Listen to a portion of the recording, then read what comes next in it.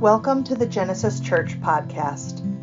We'll have more information at the end of the podcast, but for now, please enjoy this week's teaching.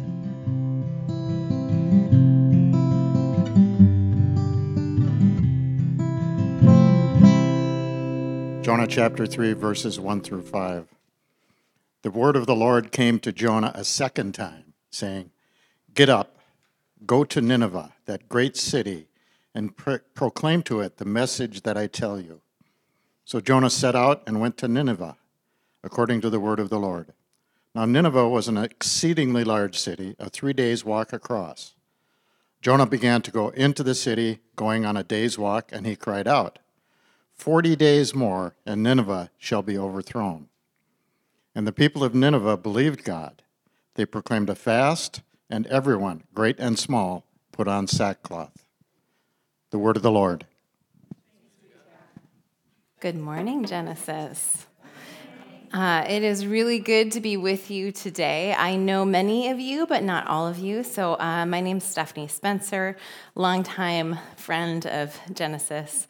And I work at a place called 40 Orchards, where we study scripture communally and say that questions are better than answers. So my warning is you might be used to all play questions here, but my sermon is like all play questions.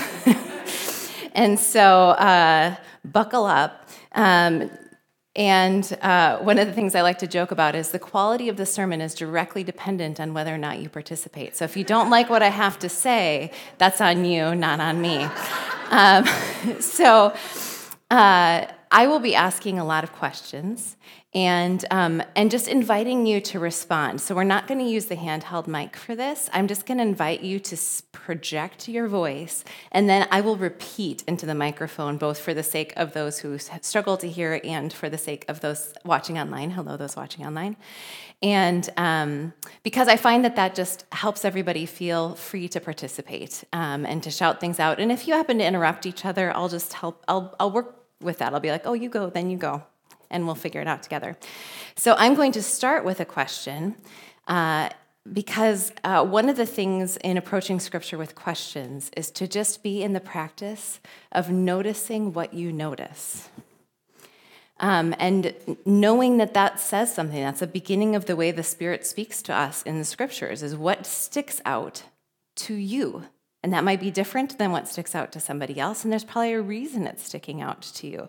So as you heard Bob read the scripture, as you look at it right now in your liturgy, what sticks out to you? Especially, is there a question that rises to the surface in response to what you heard? Does anything make you uncomfortable? Does anything make you curious? Anybody got one? Okay, oh, great. All right. Cassandra's, why do they all need to wear a sackcloth? What is with a sackcloth? Great question.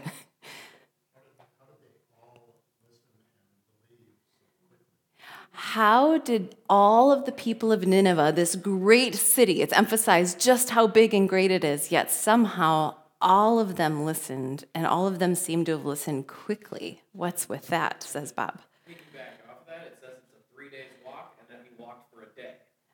Okay, so Will's noticing a discrepancy as well. Somehow it spread from one day of him walking. Okay, it emphasizes just how big this city is, that it's a 3 days walk, but it only says he walked for a day, and somehow even just walking for a day was enough to spread that message. Everybody repented, everybody put on that mysterious sackcloth, and the scripture for today ends.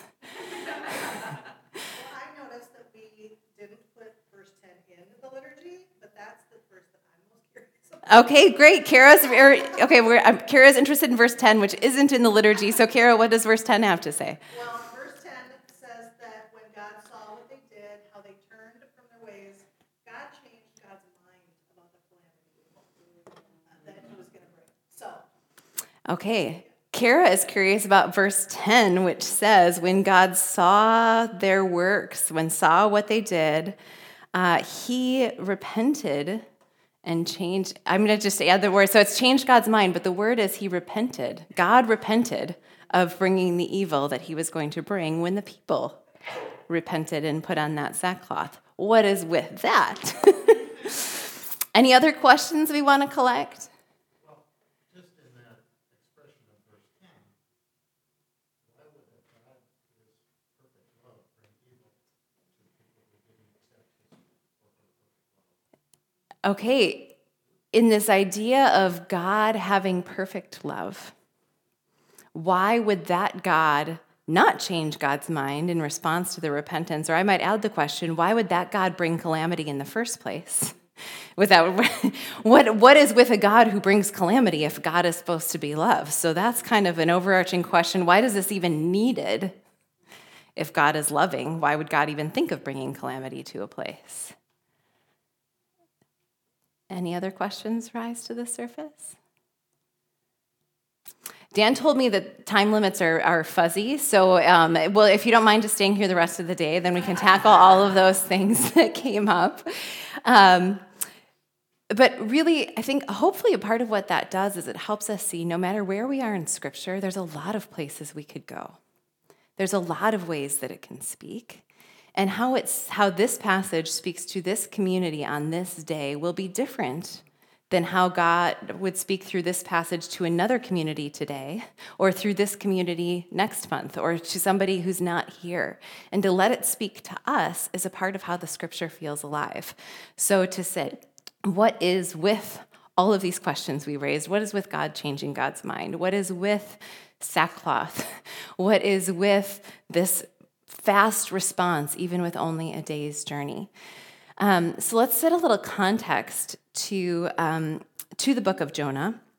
This is happening around 750 BC. And in this time, the Assyrian Empire is the big player in the ancient Near East. And they are rising up and they are expanding. And they're even considered, the Assyrian Empire is considered perhaps one of the first ancient empires to really use warfare, to really understand how to use warfare and conquering. The Egyptian Empire was big and powerful for a long time, but it didn't do a lot to try to expand Egypt outside of Egypt. The Assyrians are the first to say, hey, we're powerful, let's go get more. And so the Assyrians, for years now, like hundreds of years, have been slowly conquering the lands of the ancient Near East. And they have gotten closer and closer to the northern kingdom of Israel, which is where Jonah is from. In fact, they have started to conquer even like Mount Carmel in the north part has become a part of Assyria. Jonah is from Nazareth, essentially. That's kind of, it's called something different, but it's really close to Nazareth, which is a town we might be more familiar with from the New Testament. Very close to where the Assyrians are as they've expanded their empire. In about 50 years from Jonah's life, the Assyrians will conquer all of the northern kingdom of Israel. This is an imminent thing coming towards the northern kingdom of Israel, that this Assyrian Empire is going to take them over, and the 10 tribes of the northern kingdom will disappear and not be heard from again as they are conquered and assimilated into the Assyrian Empire. That's going to happen within the next generation after Jonah. Nineveh is the capital of the Assyrian Empire. So how do you feel if you are Jonah, who, by the way, in 2 Kings 14, that is actually a place where we meet Jonah, if anyone wants to look at 2 Kings 14, verse 25, where he predicts to Jeroboam, I think that's the way the king is, whoever the king of northern kingdom is at the time. It's hard to track names. He predicts that God is going to expand the northern kingdom. God is going to make the king of the northern kingdom of Israel stronger than the Assyrian king and going to take that land back that the Assyrians had given. He has already said that to the northern kingdom's king. And in Jonah chapter 1, which we didn't look at, God says, the word of the Lord comes to Jonah and says, go to Nineveh and tell them that a calamity is coming if they don't repent. Anyone know what Jonah does in Jonah chapter 1? This is perhaps a more famous part of the story. He runs away. The Nineveh is north and east of I'm doing the map backwards as you guys face. So if this is Israel, Nineveh's over here. How does Jonah run away? He gets on a boat to go to Tarshish, which is in southern Spain. Nineveh, so if you kind of know any geography, modern day, Nineveh is about where Mosul, Iraq is.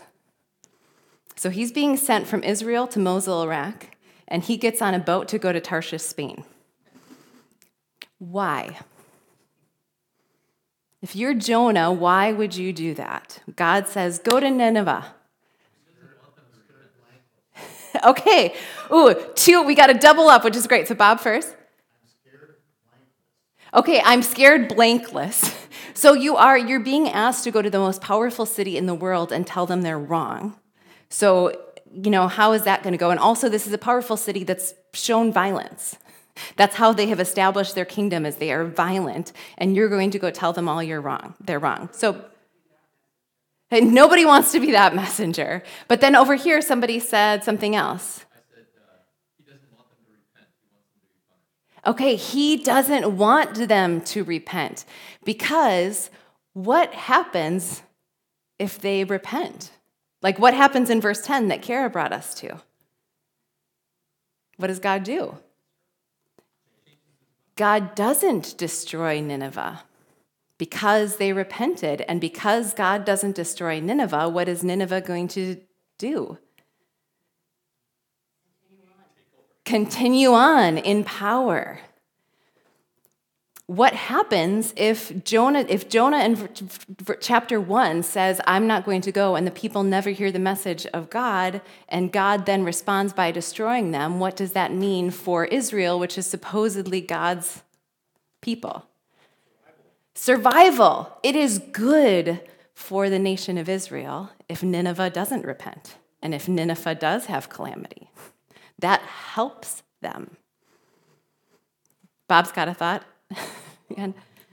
Because if they all repented and if they had power within the context that it said how did that not stop the colonialism? Okay, now we're in the book of Jonah because Bob made us uncomfortable.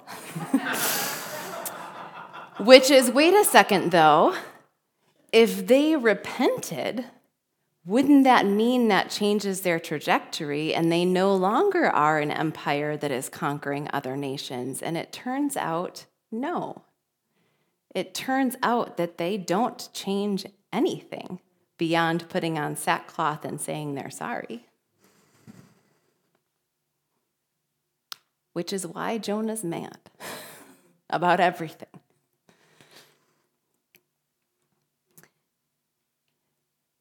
So I want to invite us to wonder, as we dive into our questions of this passage and the discomfort of this passage, to wonder what would be a Nineveh to us. It is hard sometimes when we think about in scriptures, we hear words like enemies, and sometimes in the modern world, we're like, I don't have an enemy. Who is a group that has power that you feel like has abused that power that you would really like God to take justice against? And how would it feel if God said, actually, go tell them that they need to change? And if they do repent, I'll forgive them, which means you won't get the justice you're looking for.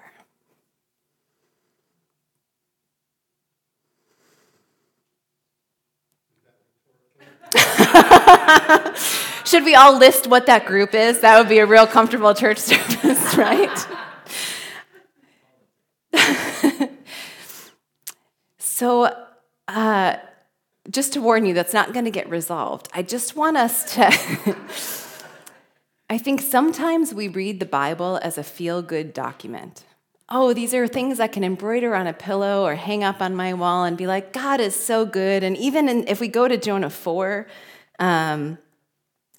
Jonah himself will say some words that I feel like could easily be embroidered on a pillow. So he says, Where is the verse? Oh, he prayed to the Lord and he said, I fled to Tarshish because I knew that you are a gracious God, merciful and slow to anger, and of great kindness. That seems like it always would feel like a good thing. But he, in this circumstance, didn't want God to be slow to anger. He wanted God to do something to defend his people against those people.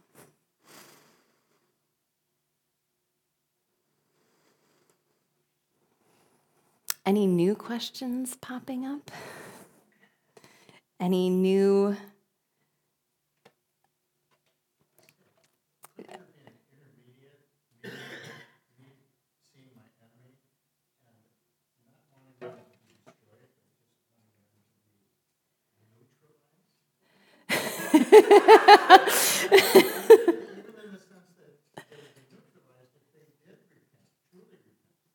Mm-hmm.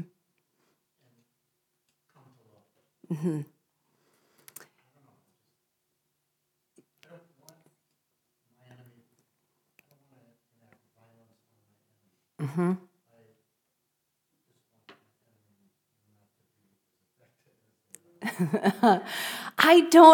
That was said so well, Bob. I don't want my enemy to be destroyed. I just don't want them to be as effective as they are. I'd like them to be neutralized.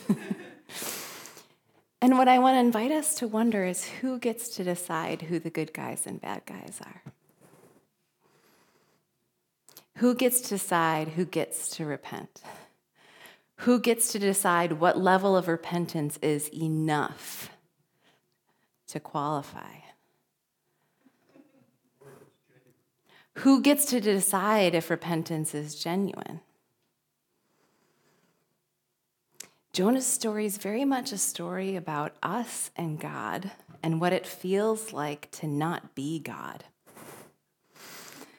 And to feel like we want things to happen that we don't get to decide. And sometimes we're put in conversations that don't feel comfortable. And what do we do with all of that? And what do we do with a God who changes God's mind? So let's go to Kara's question that she brought about that. So this is verse 10, which isn't in there, so I'll read it here. When God saw their works, is what it says. So the word is masa. And so he saw their works, what they did, what they made, that they turned, we'll come back to that verse, from their evil ways. God repented, naham, of the evil that he had said he would do to them, and he did not bring that. So there's two different words for repentance going on, one being used of the people, one being used of God. So God saw something that they did, saw their works, that they turned. So there's these delicious words in Scripture that go together.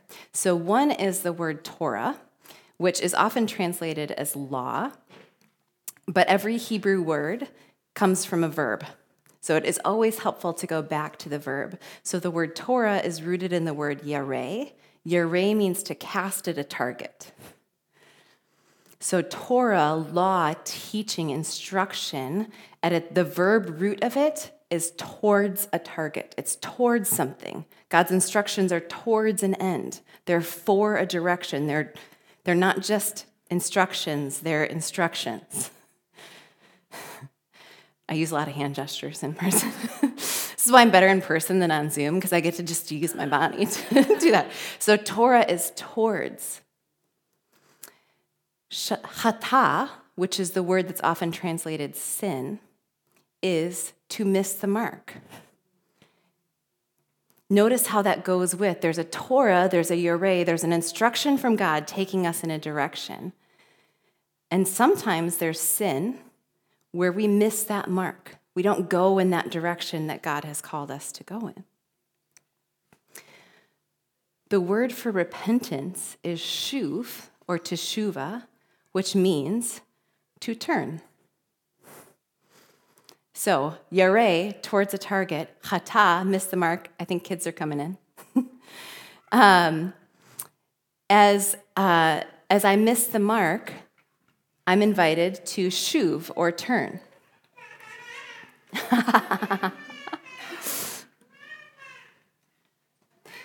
Just give a second. Welcome back, kids. We're glad you're here.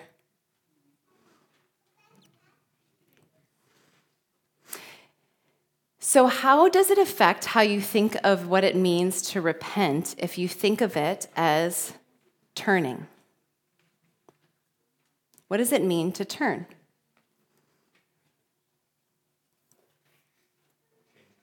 Change direction. To adjust.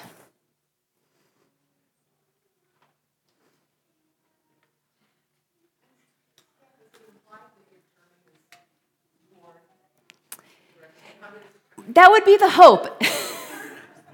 So exactly, I think you're hitting right at it, Pam.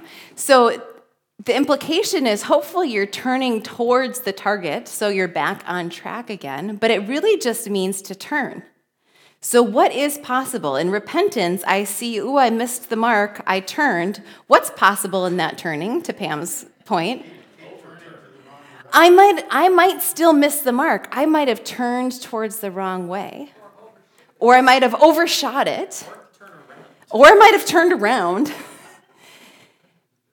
One of the things that this passage is hitting at is that it seems that turning itself is enough for God to pause.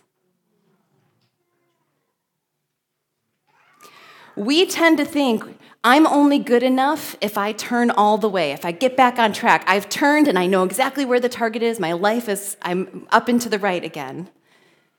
All the people did was put on that sackcloth. All they did in putting on sackcloth is a sign of mourning and grief. If I put on a sign of mourning, if I am the most powerful empire in the world, if I am the military might that everyone is afraid of, and I cover myself with sackcloth and I cry out to God, how have I turned? How have we turned if we, as the most powerful capital city in the known world, does that? We changed our posture. If I put on sackcloth, what do I have to take off? Armor. Any of those signs of might and wealth that I have been wearing, I have to take off in order to put sackcloth on. So how have I turned? How have I changed my posture, to use Cassandra's words? How have we? I mean, it begs a question, just like given what Bob's saying, like the end result. What did materially change? I think there is I'm feeling a real tangible frustration in myself of being like, kind of like, God, what the heck? Like it feels performative. Almost. And as we feel, so Will named the tangible frustration of how this feels performative. And one of the things that we should allow Scripture to do is hold that frustration, because have we experienced that in our lives? Have we ever looked at people in power and said, that feels performative? That does not feel good enough. That does not feel true. Scripture tells that story. We then get to read Jonah and be like, I would be sitting under that tree mad at God too. And we can feel that way, and our story is here. And sometimes that's where we are. We're like, this feels performative. It feels like not enough. How could it help us in any way, maybe? Anybody feel encouraged that it is enough to just put on the sackcloth? At least enough for now. So let's hold the frustration in one hand and say we don't have to resolve that, and say, could there be encouragement here also? Rebecca, do you have something back there? Yeah, I was just going to say, like, sometimes that's all I can do. And I want God to see me and recognize that. So if I can't offer that to someone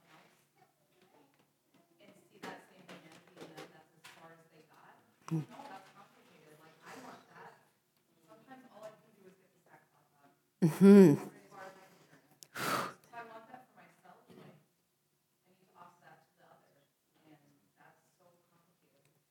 Oh, I'm going to do my best to repeat that, but I'm not. I'm going to fall short.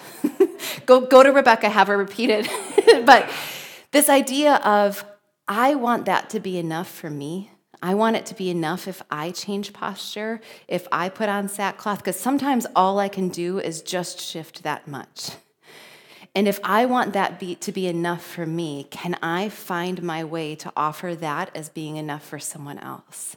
And if I can't, what does that say about what do I really believe about that action for myself?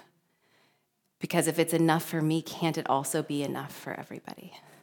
Cassandra. And I think there's something about the experience of being powerful and grieving that has to change you. Like, you can't experience the sackcloth and grieve and not have some seed in there somewhere that is, like, changing. And maybe it doesn't look like it on the outside. Maybe the system as a whole is still powering through things, but that doesn't mean that there isn't still change. Okay, there can be this sense of how does the act of that grieving, that change in posture, in and of itself change something in us?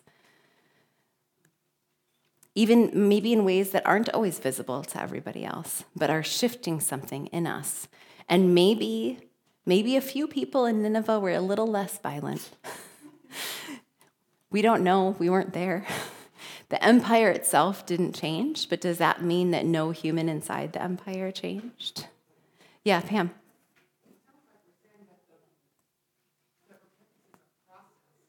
Mm-hmm.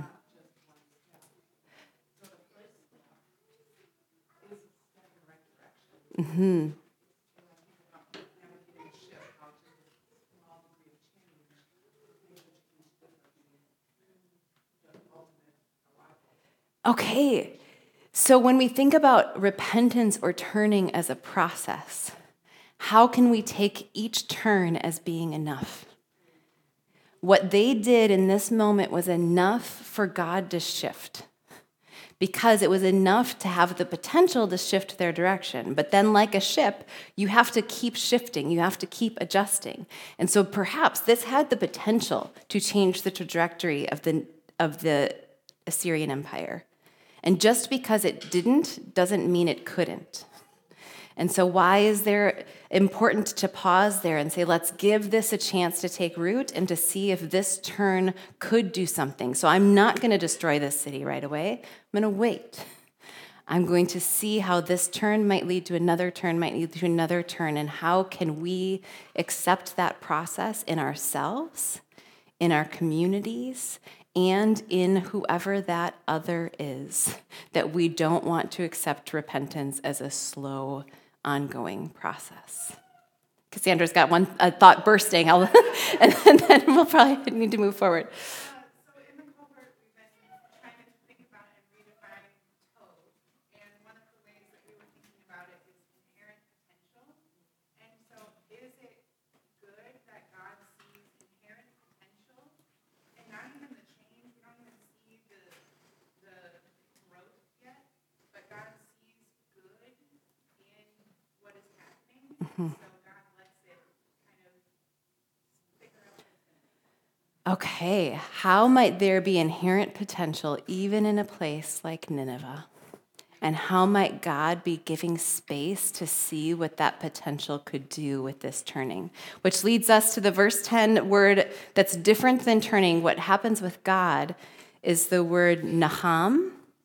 When God changes God's mind in some of our translations, or when God repented in my translation, naham means it's a sigh. It's a sigh of regret. It's a sigh of sadness. It's a sigh of consolation and comfort. So God sees this turn and God sighs in this comfort and pausing place of sorrow and consolation. and gives time to see what happens with this act. So I invite you now to just notice what is still lingering for you. It might feel like a burning question that you really wish we would have gotten to that we didn't.